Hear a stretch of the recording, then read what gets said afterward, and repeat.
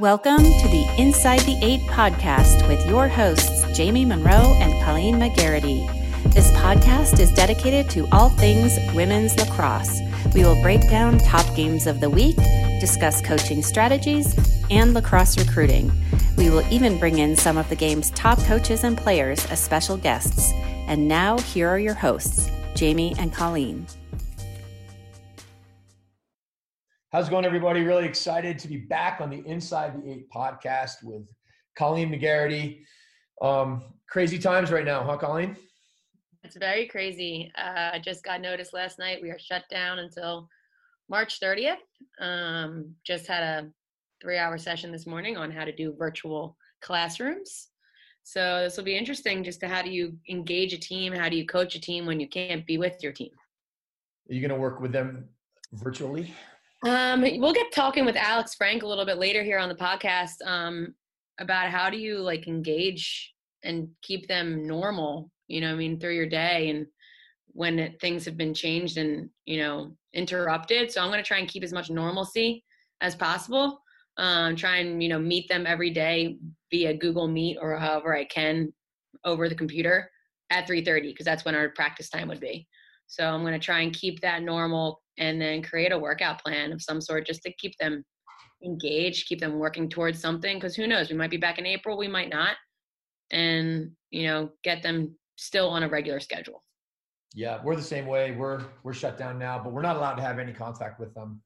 It's crazy. You should give them some books. They should start reading. Well, we do have our JM3 platform set up. For yes, exactly. Actually, I'm going to have my girls, I'm going to really get into it over these next couple of weeks and see what applies for my girls to do in the means of their own home or in their backyard. But a lot of your content is actually perfect for right now to, you can always educate your mind, whether you can't be on the. Well, there's academy content if you're alone. And then there's, you could do captain's practices if they want to, right? No, even the breakdown of the games that are on there as well, So just to have them watch a breakdown, the way that we look at it is so different than a player. I didn't really start to understand the importance of film until later. So I'm hoping that during this time of, our hiatus, maybe they can learn what I learned at a later age, now younger in high school.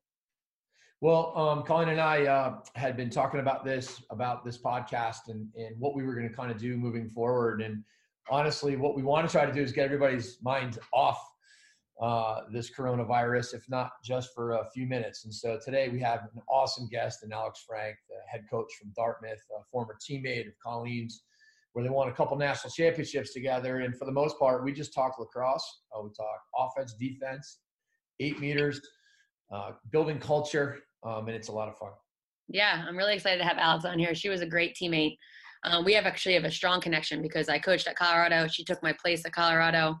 Now she's the head coach at Dartmouth. And then we had 3 years together at Northwestern. And she's just an unbelievable workhorse, really, really smart player, great teammate, just, checks all the boxes. Alex, really excited to have you on the show. Thanks for taking the time to come on. Yeah, thank you for having me. I'm excited to be able to speak. So I'll start it out. Alex, this has been a kind of crazy 2 days. We're going to keep it brief on the craziness to get everyone, off all of the sadness, the strong feelings about everything that's going on. But what are your first reactions? Obviously, this is your first year as a head coach. So what's going on right now in the Dartmouth world with this big decision to stop the seasons? Yeah, I don't think anyone could have anticipated this, especially first-year head coach. Definitely did not see my season ending like this. But I think, there was always communication since the beginning of the week, especially with the Ivy League. They were really doing a good job of kind of letting us know where this was going. And I think while it was a shock to everyone, we obviously trust what the Ivy League does and what our Dartmouth administrators do for us. And, we just hope that we're on the right end of things, that, everything is for the well-being of our student athletes and for their families and our fans and, the staff. And I think it's just a crazy time in general, but there's not a lot you can say. Like you said, you want to keep it off everyone's mind. And I think for us as a Dartmouth family, we've really, we've honored our seniors and we've reflected on the last 7 months that we've had together. And it truly has been a special time for us. And, there's no words to say that will make any of it feel any better for anyone. But, if you can reflect on what you've done and what you built, and, for my class, specifically my seniors, they've really gone through a lot over the last 4 years. And, it's just another thing that is a road bump in their lives, but they, continue to power on. And I know they're going to do great things, whatever that might be in the future. And I'm just excited I got the opportunity to work with them, even if it was a short amount of time. Wow. Yeah, that's great. I mean, and then going off of, this emotional time, what are your next steps? Like, what are you going to do? That's a great question. I think for us is to answer a lot of questions people have. I think there's still a lot that we don't know about. I've been obviously on Twitter and social media, and the red shirt coronavirus has become a hashtag. And, I think that's something that everyone has to kind of figure out, but it's also a waiting game. I think, people want answers right away, and I'm not sure we're going to have them. So, in this short amount of time for us, it was making sure that our student athletes are well taken care of before they, depart campus, and, that they understand everything that is going on campus and what Dartmouth is saying, and to try and provide what the next steps might be for them. And, we talk about, do we keep our players engaged and as if we're in season, because who knows what can happen. And, I think that's something we'll do. We'll create a workout packet or something to keep these players as if it's as normal as possible. I think anytime something like this happens, when there's a change, you want your student athletes to feel safe and comfortable. And how do you do that when you're not able to see them every day face to face? And so to communicate with them as much as possible every time something's changing, and, to try to provide a sense of normalcy, even when they are at home. Yeah, I hear you. I'm trying to do that the same. We just shut down at Penn Charter till the 30th, and I expect it's probably going to go longer. Mm-hmm. So I'm going to plan to just meet them virtually every day at 3:30 as if we'd have practice, and give them a workout packet, and then see if I can just watch a lot of film. Mm-hmm. There's going to be an opportunity to learn a lot in this hiatus, I would think, if you wanted to. I'm coaching high school girls lacrosse also, and we had our first and maybe last game last night. It was like, yep, we're shutting down tomorrow, but you can play tonight. And so we went out. And, it's crazy. But we're not allowed to have any contact with our athletes. So, yeah. So they can do stuff on their own if they want to, but we're not allowed to have any contact with them. It's like NCAA rules. It's kind of crazy. Alex, I know this has been discussed on some other podcasts I've done that have been more sort of men's lacrosse oriented, but I want to bring it up as it relates to the hashtag Corona Redshirt. I think if it was like just Ivy League shut down, I think it was kind of doable. But I feel like with an entire country of lacrosse players, men's and women's, I just don't see how the infrastructure of scholarship money, of budgets, of roster sizes, could sustain that. And how do you, I could see maybe, all right, well, we'll just do it for 1 year with the seniors. But even that, how do you, having 5 classes would be really, really hard. So any thoughts on that reality? Yeah, I honestly, I have no idea. I think, it is something that I think needs to be talked about. And I think, the NCAA does need to hear it, whichever way they rule on it. Again, there are people who get paid to make those decisions, but it's going to be hard regardless of the way, not only scholarship, but financial for students who can't get the scholarship. A lot of Ivy League students specifically have jobs lined up that they're supposed to start in June and July. And I think there's a lot of things to take into consideration. And, for me right now, as it applies to the waiver and what that looks like, I want to make sure I'm as educated on it as much as possible before giving any information to our student athletes, because I think that's one of the things, there's always going to be seeing little bits and pieces of what could happen. And, I don't want to tell anyone anything until I know, the facts. And so whatever it might look like, who knows, but I do think it will be something that's talked about. And, I think it might come down to the NCAA says each individual program, it's up to you. You decide what you do. So I'm not exactly sure how that will play out. Yeah, well, I'm hoping they do get eligibility back. I have 2 kids that are losing a year right now. Such a bummer. So I guess we'll have to sort of wait and see. I'm John Canaris, founder of Axia Time, a watch company specializing in university-branded watches. Before I fell in love with watches, I fell in love with lacrosse. Maybe you've heard of the Air Gate? Well, that was me in goal that day. We may not have won the national championship, but we did win the Ivy League that year and 2 years before. The first time, we got a ring that we never wore. The second time, we got a watch that, while it had great sentimental value, the quality didn't match the significance of our achievements or the memories we created. Ever since then, I've looked for a watch with the design and quality that would live up to my experiences at Penn. After 30 years of looking and not finding what I wanted, I decided to build it myself. At Axia Time, we create Swiss-made automatic watches with stylish designs and quality befitting the universities we represent. Premium watches without the premium price. Check us out at axiatime.com. That's AXIA time.com. So being a first-time head coach, you can read all the books you want. You can study up. You can be as prepared as you want to be. But when it happens, it's like literally crazy how much there is to do and how much you actually realize you don't know. Can you give us a little bit of a glimpse on how that was for you? Yeah, I posted on my Instagram actually yesterday that the best advice that was given to me when I took the job was to hire great staff and to really lean on your seniors.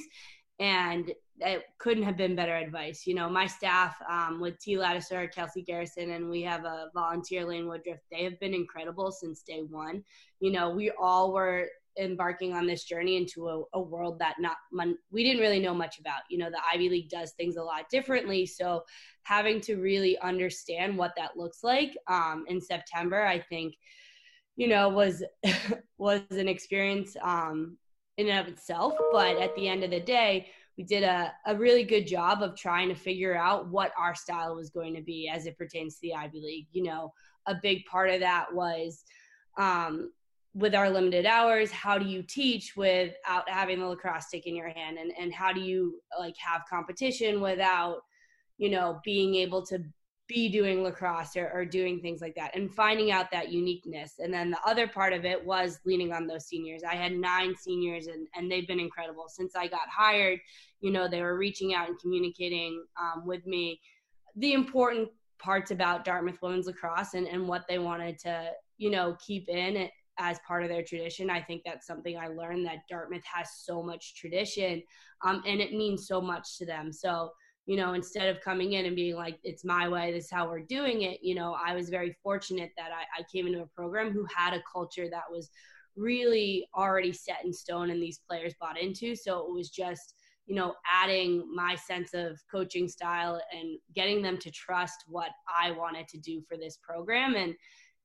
my seniors did a really good job of communicating with me, what they liked, what they kind of wanted to see different. And we were able to have open dialogue as I went forward throughout, those fall months. And then come this season, like you said, I don't think you have any idea what to expect when you're a head coach. That first game at UMass, I think I ended it and I was like, what just happened? What we won, but I don't remember any part of the game because it was going so quickly and so overwhelming. But, you get to watch the game film and you get to be like, oh, wow, that was definitely not our best, but we'll get better. And I think, again, based off of the people you surround yourself with, it is a lot easier to handle those responsibilities that, you don't see as an assistant coach. And we were able to really do a great team effort between my staff and the seniors and even the rest of the team. They've all been very open and willing to communicate, different parts of it. And I've really been appreciative along the way. It's made it a lot easier for me. Awesome. I have a question about, you mentioned trying to create a culture of learning when you can't really be on the field, whether it be lacrosse and the competitiveness of, just a D1 sport and top program like Dartmouth. What are some examples that you did in those hours that you weren't able to be on the field and compete? So a lot with obviously the film that we have, I think that it's been a really great tool that, it's all online now, so they have access to it. So when we did have our limited practice times, we would film, drills and things like that, and then post it up and, write as if we had them in person. So we would take notes and actually write on the clips or write in the email, like, this is what we're seeing. If you have questions, you can let us know, but obviously you can't have that face-to-face contact. So it was our way of being like, we're watching film without you.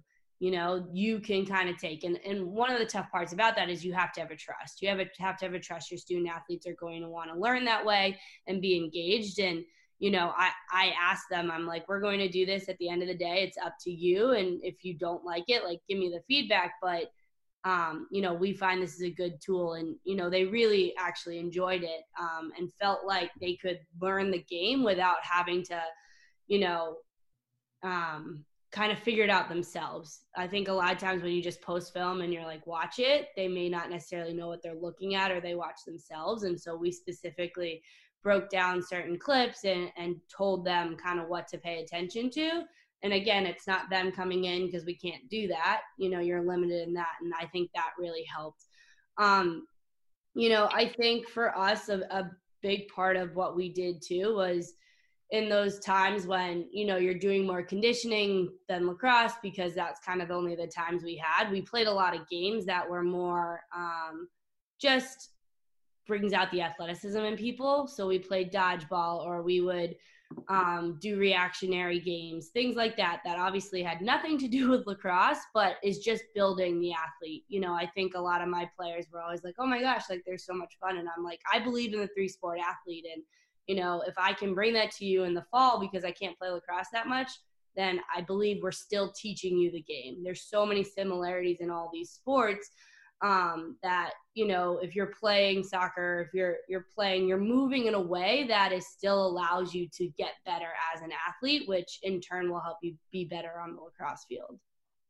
That's great. I love it. Alex, what would you say your defensive philosophy is? I think if you ask my players that question, they'll say ball pressure. That's pretty much all I yell is ball pressure. I'm big, and, I attribute to where I played at Northwestern. Kelly Amonte was very innovative in getting out and playing the ball right away. And so that's something that, I've thought has always made a good defender, regardless of what defense you're playing. If you can step up and put ball pressure on, you're the one in control. So that's a big part of my philosophy. I always tell our defenders, like, you have to be in control.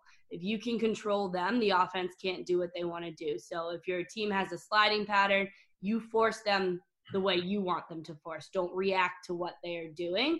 And I think that begins and ends with ball pressure. If you can step up on them and you direct them, they're already going to be off whatever they were already thinking they were doing. When people kind of sit back and you let the attacker dictate, they're in control. And, offenses are told to be in control because they have possession, but it's very easy to get an attack out of control if the defense, commands and makes them do what the defense wants them to do. That's awesome. It's ball pressure is so counter to what kids feel comfortable doing too, especially you can practice it all day long, but then you get into games and they're just a little bit tentative and hesitant. How do you, if you really want to be a good pressure team, how do you make that happen both in practice and when you get to game day?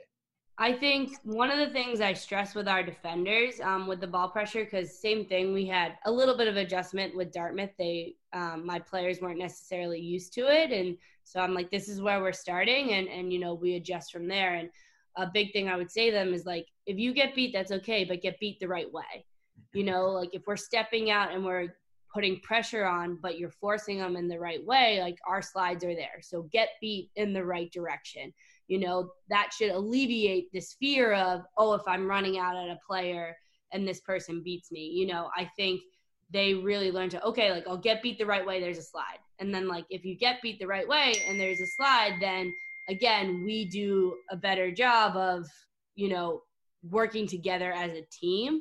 I think the other part too, I think it's the little things that you work. So as you go and break down how to pressure the ball, like there are steps. So breaking down the approach, breaking down the stepping up, and then once you make contact. And I think a lot of people when they're teaching ball pressure may not necessarily, break down the intricacies of it, and might just say like, you got to get on their hands or step up and close the space. I really make sure my players understand there are steps to take in that ball pressure. And, there might be one player that you can run out right away and not necessarily have to break down because you can make that contact early on. And then there are other players that you're going to have to break down earlier, and you might have to wait for them to make the move to step up just because of the quickness that they are playing at. I think it's always a know your personnel type situation, who you are as a defender and who you're up against. But the more comfortable you are to,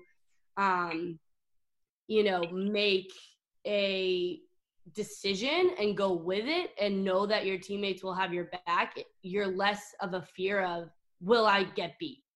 I think when people pressure the ball, they think they're scared to get beat. I want my players to get beat. We are a good sliding team, things like that, but make sure you're doing it in the system that we want. So my last follow-up on ball pressure before I let Colleen ask a few questions is how would you describe getting beat the wrong way? Or on the flip side, if you're if you're coaching the offense, how do you take advantage of that ball pressure? Because I think it may be a little bit counterintuitive to some people. Oh, definitely. I think getting beat the wrong way, I tell my players all the time, like, it's going to happen and we have to be ready. If you get beat the wrong way, here's also the sliding package that we are, teaching them that there are two ways. Because what is that? What is the wrong way? Getting beat the wrong way is if you have a way that you're supposed to force, they go the opposite way. And so now your slide might be a little bit harder. So for example, if you're forcing down on the crease and she's supposed to be running towards the crease, but she beats you top side, so she's going closer to the top of the 8, that slide might have to come from a stack instead of across the crease. And, that's getting beat the wrong way. We want to force them down. The slide should come across from the crease. But when they're coming top side, that's not an excuse not to be ready and not to hedge. Because to me, if they're coming top side, they're getting into the 8, there should be a double team there. There should be a crash situation. So, offensively, a lot of times when we're scouting or something like that, and we do see a team that forces a specific way, if it's the way that our offense moves, then generally we're like, this is great, but you're going to have to handle the pressure because you are going into the way that the defense wants you to slide. So you have to know that a double team is going to come, that you're going to have to be smarter and composed and to pass the ball. If your offensive game plan is to go against the way that they force, recognizing that it is a lot on the dodger. Like that person with the ball, you're going to have to make a move that gives yourself space to get to where that space is. I think a lot of coaches might teach defenders to play straight up, which, I think that's a great style of defense if you're really confident in your 1v1 and, that's kind of what you rely on. And I don't think there's anything wrong with that. You have to make sure that your 1v1 defense is obviously really good and that your off-ball defenders are ready regardless of which way the attacker goes. Mm-hmm. I've always been more comfortable with a specific way because I think it's a little bit easier to help your defenders. And then again, when you're going against an offense, that decides to go the way you force them, then, you have to adjust a little bit of being like, they know this is going to happen. This now has to be our point of emphasis. Like they can handle the double team. Now we've got to be quicker to recover. And so I think, at the end of the day, what I've always kind of come down to with my defense, or if I'm ever coaching defense, is what are the players that you have and what can you work with? I think some coaches will say like, I can't pressure the ball. Like my players are better sagged in. Oh, great. If they're better sagged in, how can you be in control when that's the case? What are you doing to make them still have control and not react to what the offense is doing? Got it. Colleen? Awesome. I obviously share a lot of the same principles, being on a D unit with you back in the day. Yeah. How many years did you guys play together? 3. Wow. Awesome. Yeah. How many championships? 2 together? 2. Together 2. 2. Yeah. 3 each though? 3 each. Yeah. You guys. So yeah, ball pressure is everything. And you actually said something that I say to my girls all the time. We clearly do a 1v1s all the time. I actually make them do that terrible drill where you have to stay in until you beat somebody. So whenever someone gets stuck, I'm like, I was in your shoes before, just get through it. So I was talking yesterday, I'm like, you have to really, really start to know each other. And this is where film comes into play, and just knowing your personnel. That I was like, I would play Brooke Matthews completely different than I'm going to play someone else. Like, you know, so I was like, she's the fastest person on our team. You need to figure out the steps of when to approach her. And it's such a tough concept just to get them, because it's going to be different with each person. So I mean, I'm sure your girls love it, but once they buy into it, it's so much fun to be a part of that unit. Especially when people have your back, and you got a lot of back checks back in the day. So I'm sure you love it when your girls get beat and then get the back check. Oh, I do. So building off of just, you know, obviously you're instilling like a no fear type of defense. What other cultural points of emphasis have you brought to Dartmouth this year that you've maybe carried with you from Northwestern to Colorado to here, or something that you've changed? What are your main, like, you know, your non-negotiables? Yeah, you know, I think one of the things that I stumbled upon when I got here was work ethic was not a thing. Like, everyone works hard. Like, I will never question a Dartmouth student athlete's work ethic. I think, you know, they're always going hard. They're always pushing each other. And, you know, while that is one of the greatest things I love about my team, it also kind of hurts us because we'll play at such a high level and high pace that sometimes I'm like, oh, we need to rein it back in. You know, we're playing too fast for our own good. And, you know, I've encountered that in bits and pieces, but that really has kind of been part of our identity. And I always knew Dartmouth was a workhorse team. They're always going to outwork people on the field. But seeing it firsthand, I was like, oh, wow, this is something that we have. And, you know, we have to find the balance. And so one of the things that, you know, I've spoken to them about is what it means to be smart. You know, again, Ivy League student athletes, they're very intelligent. There's no question about that. You know, half the time I'm a little scared to write words on the board because I'm like, I might spell something wrong. But, you know, they're always there to help me fix it if that's the case. But I think, you know, what I was able to teach them is the definition of smart can apply in different ways. So for us, being smart is being in control, you know, knowing when you can push that fast pace and knowing when not. And, you know, one of the examples I use for our attackers is, you know, you work really hard, you get a shot off, it hits the goalie, your shot clock resets. What's your next move? Are you going to pound it back in, or are you going to wear the defense down? And for us, we had a tendency to want to make a play right away, which, you know, can work. But in a long 60-minute game, you know, those second possessions on a defense make a huge difference because, like any defender knows, when that ball doesn't come up and the offense gets it again, you're like, like now I got to work hard and I got to get this ball back. We got to dig deep. And so the offense is still in control there. And that was something I really, you know, stressed with our team. We get a second chance, you know, there might be a time and place where we can put the ball back in, but recognize, you know, the opportunity. Recognize, am I setting my teammate up for success if I'm trying to force the ball back in, or do I do better if we get the ball around, we work whatever system we're in and really find that look and wear the defense down even more. You know, I think that was something that they knew, but not having really had to execute it that much, they started to piece together, oh, there is a way we can work hard and work smart, you know, piece the two together. I think that was something that has been a huge focus for us since day one. And I'll tell them I'll never question their work ethic. That's something that, you know, they have showed me that they're always going to work hard and they always want to put in the extra effort. So it was up to me to kind of figure out what it is we need to do to be successful. And that intelligence piece on the field, I think, was something that, you know, we really needed to bring out. Because, again, they're very smart and they are very smart athletes, but knowing and understanding when the right opportunities are and you know, what plays make a huge difference in the course of the game. That's huge. It seems like it's a perfect fit for you, being an extremely hard worker and a very smart player.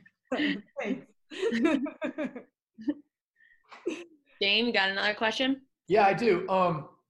I've been thinking a lot lately about 8-meter shot defense. I'm really curious about this because you've got this element of trying to get to a shooter, you know, if they shoot it on like 3 steps, but what if they are getting all the way underneath you, and how do you defend them and body them without fouling them and not just giving them, an easy shot? It seems like it's pretty hard to score, but it also seems like it's really hard to defend. So it just sort of depends on, in other words, when my team has a free shot, I'm like, man, it's really hard to get this shot off. And when we're trying to defend someone, it seems like, man, it's hard to defend them. So I'm just curious about that. Yeah, it's funny you say that. That was a huge point of emphasis actually after our Brown game. Brown was able to get a few 8 meters at the end there, and at one point it was the players just kept coming underneath us, and my one player was looking for a check, and I called him and I'm like, we cannot do that anymore. The kid has beaten us 2 or 3 times and has scored. So now we have to change it up, and what does that look like? And I honestly, I don't know. A lot of times when we're practicing them, we try and figure out who the 2 best people are. And, we try and say, funnel them. Like if someone's running in, try and make it a small space so that, their hands are tight to their body and they're not able to get as much of a shot off. And the amount of space they have to shoot is limited as they get closer to the net, and the goalie's able to kind of take up more space. The players that are able to take incredible shots from the 8 meter, like Selena Lasota, honestly, I'm not sure how you defend it. You try and get your stick in there as best as you can and try and get a knockdown. But, there are just some players who have that talent that you hope that once in a blue moon it'll go wide or that stick gets tipped. But I think there's so much on both sides of it, the shooters and the defenders, that you practice as best as you can and know that you have to make an adjustment. My player that was getting beat underneath because she was looking for the back check, she had made a back check earlier in the game. And so I had to teach her, it's not going to happen every time. They learned. So now you have to adjust, and now you have to play body. And so we started to focus more on, the person that was on the stick side while you're looking for the check. You do not give up your position just because the check is there. Let the defender coming in on the ball side really push her in a way that will kind of funnel her into a position where you could get a check off. Don't automatically let the player beat you and try and go to that. It just, sometimes it works, sometimes it doesn't. And while that's, I think a lot of people say 8 meters are very similar to free throws. I agree with that, but it is something that it's a know your personnel. Each player has a different system on the 8 meter, just like defenders might, that, at the end of the day, you have to figure out what works for you. And, sometimes it's what works for your goalie. I spoke to our goalie. I'm like, what do you think? And she's like, well, I'm telling him to funnel him down, but that seems not to work. And I'm like, I know, at the end of the day, we got to try and get on their hands and slow them down.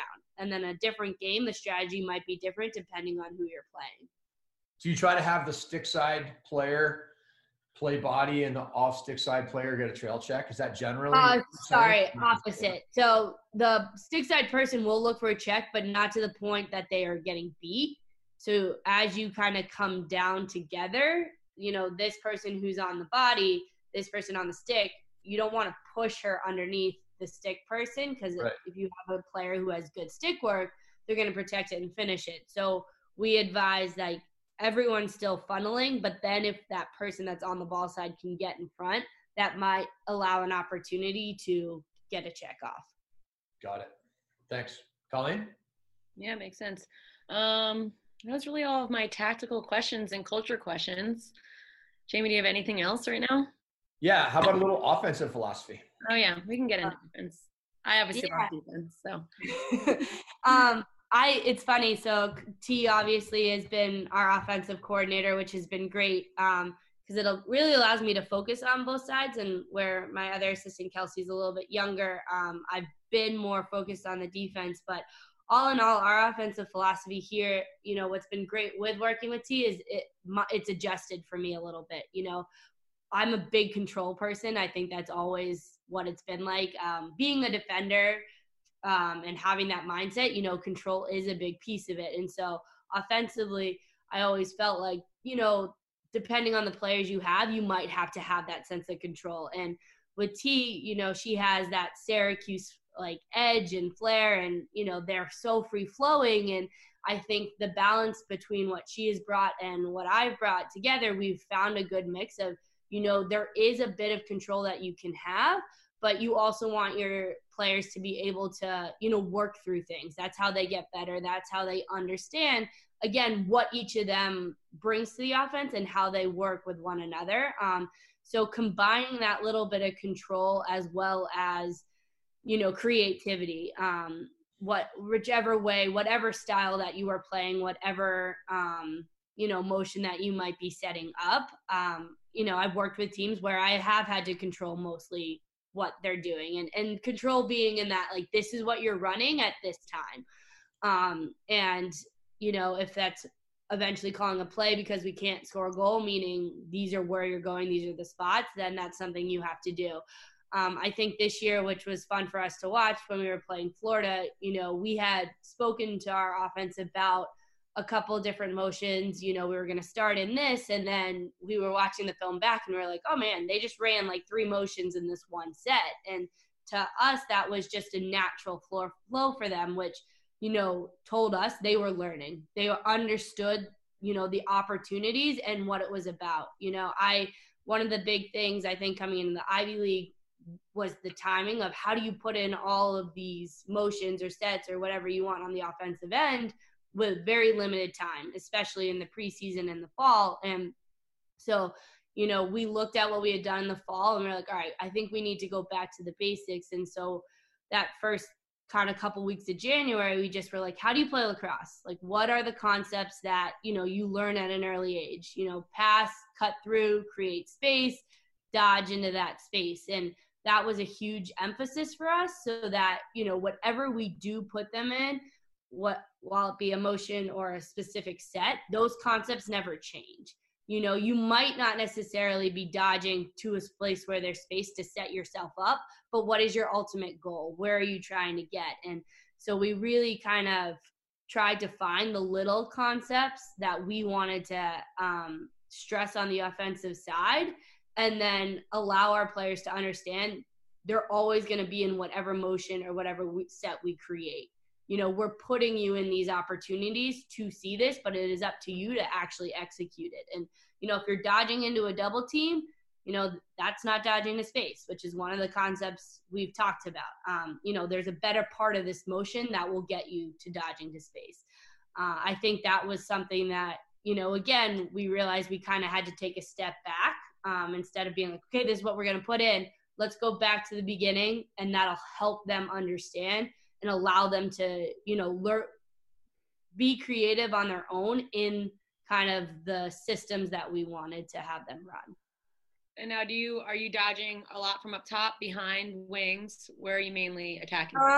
We're a little bit everywhere. You know, we're definitely more of a team that dodges from high. A lot of it is just, again, based off personnel. Our players that play at low, I think, are a little bit more feed heavy, which generally happens. I think for us, we would love to get to a place where we're a threat all over the field, you know, behind, low, on the wings, wherever that we are trying to create space. I think, you know, like most teams that I've seen, and, you know, similar to what we do, you're really trying to set yourself up in that elbow between, you know, the second hash and down to the pie slice to have all that space, because it is a little bit harder to defend when there's so much space to be in. Mm-hmm. That's awesome. I have one more question about lacrosse stuff, and then Jamie, if you have any more. But obviously, you were very good at the draw. Draw's huge. We were taught you win the draw, you win the world. Mm-hmm. How are you guys doing? I know last year you had a really good draw, especially.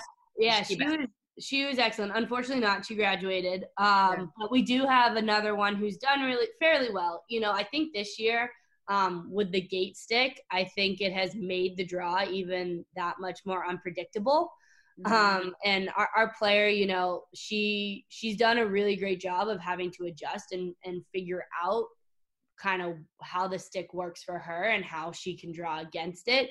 But we haven't been as consistent as we would like. And, you know, at the end of the day, it's a 3v3 on that circle. And, you know, you have to adjust and do things based off of where the ball is going.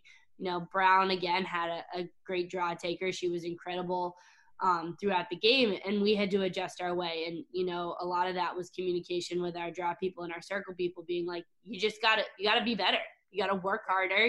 That might not necessarily be on the draw taker to, get it to where she wants it, but that ball goes on the ground. My draw taker, you're just as much involved in getting the ball as the circle people. And, we put a really big emphasis on that. Because again, I think this season, there hasn't been too many people who are always consistent in winning it to themselves. As we've seen in the past, I think teams will go on like a 5-0 run and then it flips the other way based off of, again, whatever is being adjusted or changed. So, I always say just it's 3 to 5 seconds of hard work. You keep playing until that ball gets in your stick, or you have to slow them down and defend them. Right. Are you finding that the gate stick, are you guys matching up gate to gate in a lot of games? Yes. And is that just super unpredictable? Is it based on reaction? It is. It's kind of based off of too where the official sets the ball. Right. I think that has been a little bit of a question mark every time our player goes up to the draw, is because she's like, I think it's going to be set here. And, a lot of draw takers will say wherever the ball is set, you have a better idea of where it's going to go. But I think a little bit of the inconsistency, and not necessarily because of the officials, it's more of the inconsistency just based off of how the sticks are setting up. Right. I think it makes it hard that sometimes they can go one way and another that, exactly. Like there's no, like, it's definitely not a user error of how whoever's putting the ball in. It's just what happens at that time where the sticks go. Our player tried to use her stick that she was comfortable with for a while, and she just was like, it's every so often I get the right setup and other times I don't. And so we went to more the gate stick, and same thing. She was like, sometimes it feels right, sometimes it doesn't. And so, right. You can't really practice those scenarios. But again, I'm always just like, it is great if you can have someone who's really good at it, but, you can't expect to win a game off the draws. It's funny because obviously my team, I was in a situation where I started coaching a team that I knocked out of the playoffs last year. Right. And so my won every draw, right? Correct. Year? Exactly. Yeah. So my players will often say things about it, and I go, look, guys, like, I'm living proof that you can lose 23 draws to one person and still win a great game. And I'm like, because you guys know that. And they're like, we know. So I go, I don't decide my fate of a game based off of the draws. Obviously, it makes a huge deal. We won Brown because we won the one draw that counted in overtime. Right. Like, that could have gone a completely different way had they won the draw. And I know the importance of it, but, if I'm setting up my game plan based off of if we're winning the draw or not, I don't find that I'm going to be as successful. For sure. And now with the shot clock, it helps a little bit now to make it. No question. Yeah. All right. I've got one more question. You talk a lot about defensive, the ability to control on defense, control the dodger with your approach and the way you get your hands on them, or your bump, however you want it, your initiating contact, whatever. Offensively, so many people teach dodging by run by your defender, but really, I think we should look at it more like you need to control your defender and control the other defenders. You referenced a second ago, running into a double team, not running into space. And so much of this is just sort of a little bit of a paradigm shift, because we all kind of teach split dodges and all these, run, but then we're not actually working on controlling. And I think that if you can learn to control your defender and control off-ball defenders that might be helping, then all of a sudden it's sort of a different way of looking at it. I wanted to get your opinion on that and how you teach that. Yeah, I think that's a great point. I attribute a lot of that to also some of the men's coaches I've learned from and listened to. I think a lot of what I've learned with the men is they always talk about where they dodge on the defender. So I've heard that to try and dodge if a defender is approaching in a certain way, you dodge to the top foot. So now you already have space instead of trying to dodge at them square on. If you're dodging kind of even with your hips matched up, a defender can stay with you regardless of which way you're going. But if you're trying to dodge in a way that is already putting the defender at a disadvantage, you can find that space a little bit more. It doesn't work all the time, but, I never had learned it that way. And one of the old assistant I worked with at Colorado, Mitch Fenton, kind of brought that into, my teaching. And I was like, oh, that's interesting. Like, I would never have thought of it. I think it's sometimes hard to teach with females because they're not always looking at the defender's feet. Like, you don't want them looking at the ground. So it's more of a knowing of where your body is in relation to your defender. But I think, going back into how do you teach that control and, working as an attacker, your advantage, knowing the defense wants to control you is kind of part of that, like being smart and knowing where the opportunities are. So if I do go into a double team, like, what are we trying to get out of it? You're trying to hit the backside because generally that's where it's open. And, if the double team comes right away and I'm inside the 8 and I move it down low and back up top, maybe the slides are shorter so the defense can recover quicker. So does it help me a little bit to hang on to the ball longer if this double team stays on and I drag them away and able to make the same play? Now the recovery's slower. We have that man up advantage for a little bit longer. I think too, a lot of that is based off of whatever type of defense you're trying to play. We talk a lot about the man, and I'm a huge fan of the man, but I think in the zone situations, it's different. Where defenders are setting up, it's a little bit harder for an offense to necessarily control because defenders are more covering space. And, anytime I teach a zone, I still emphasize ball pressure. I think it's important to pressure the ball. Then somebody can't feed or do what they want. But again, you're covering space. So as an attack, trying to control how the zone shifts, it's finding those little places where, okay, maybe the wings hold on a little bit longer when this cut is made.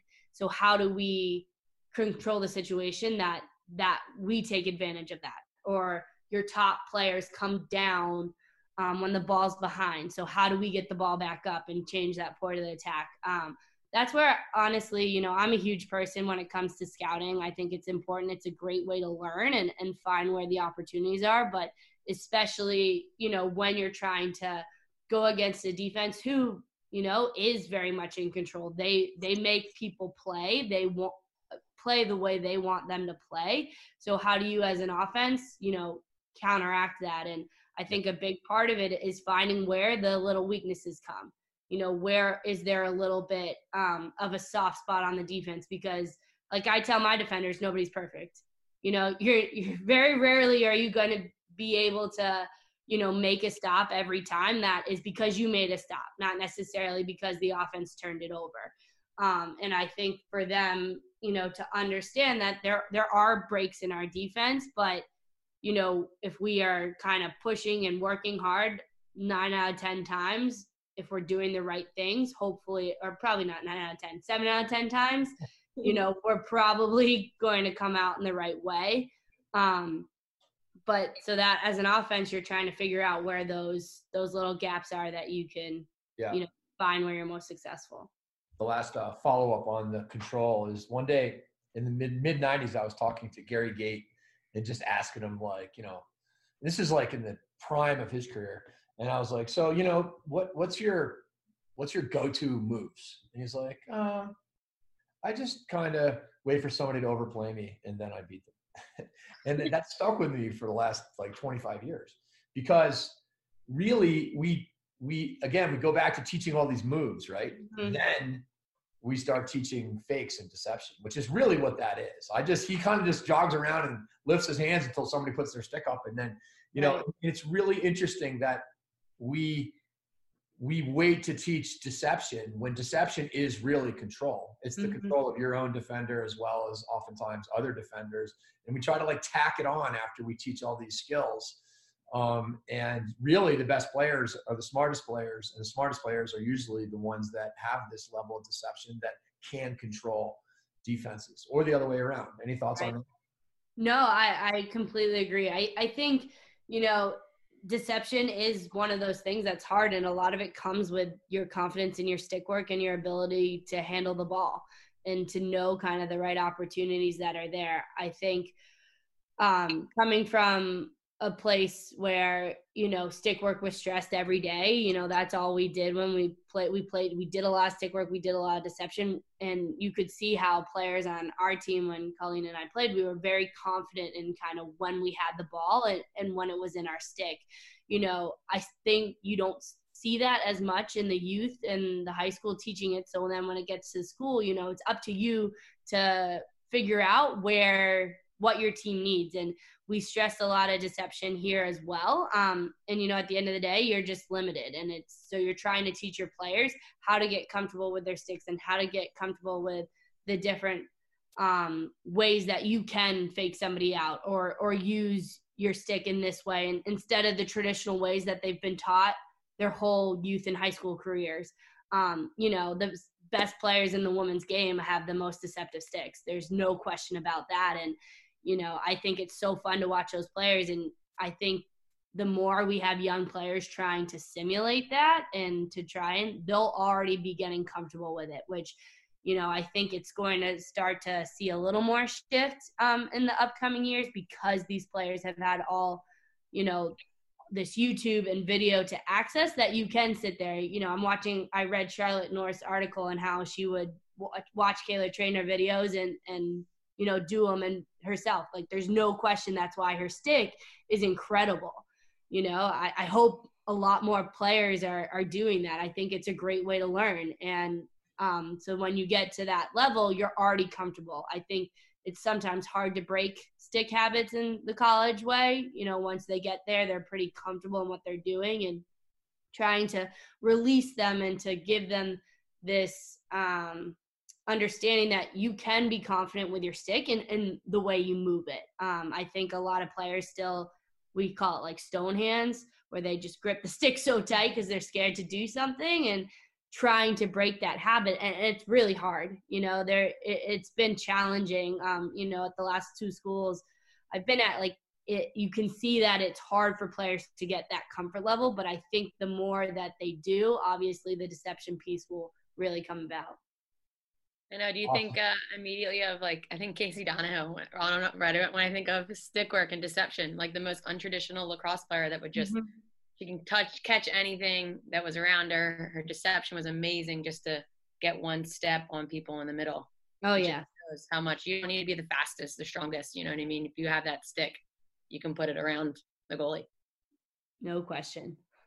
Yeah. Well, this has been great, Alex. We appreciate you taking the time. Of course. Anytime. Thank you for having me. Amount of time. We might get you back, you know, weekly.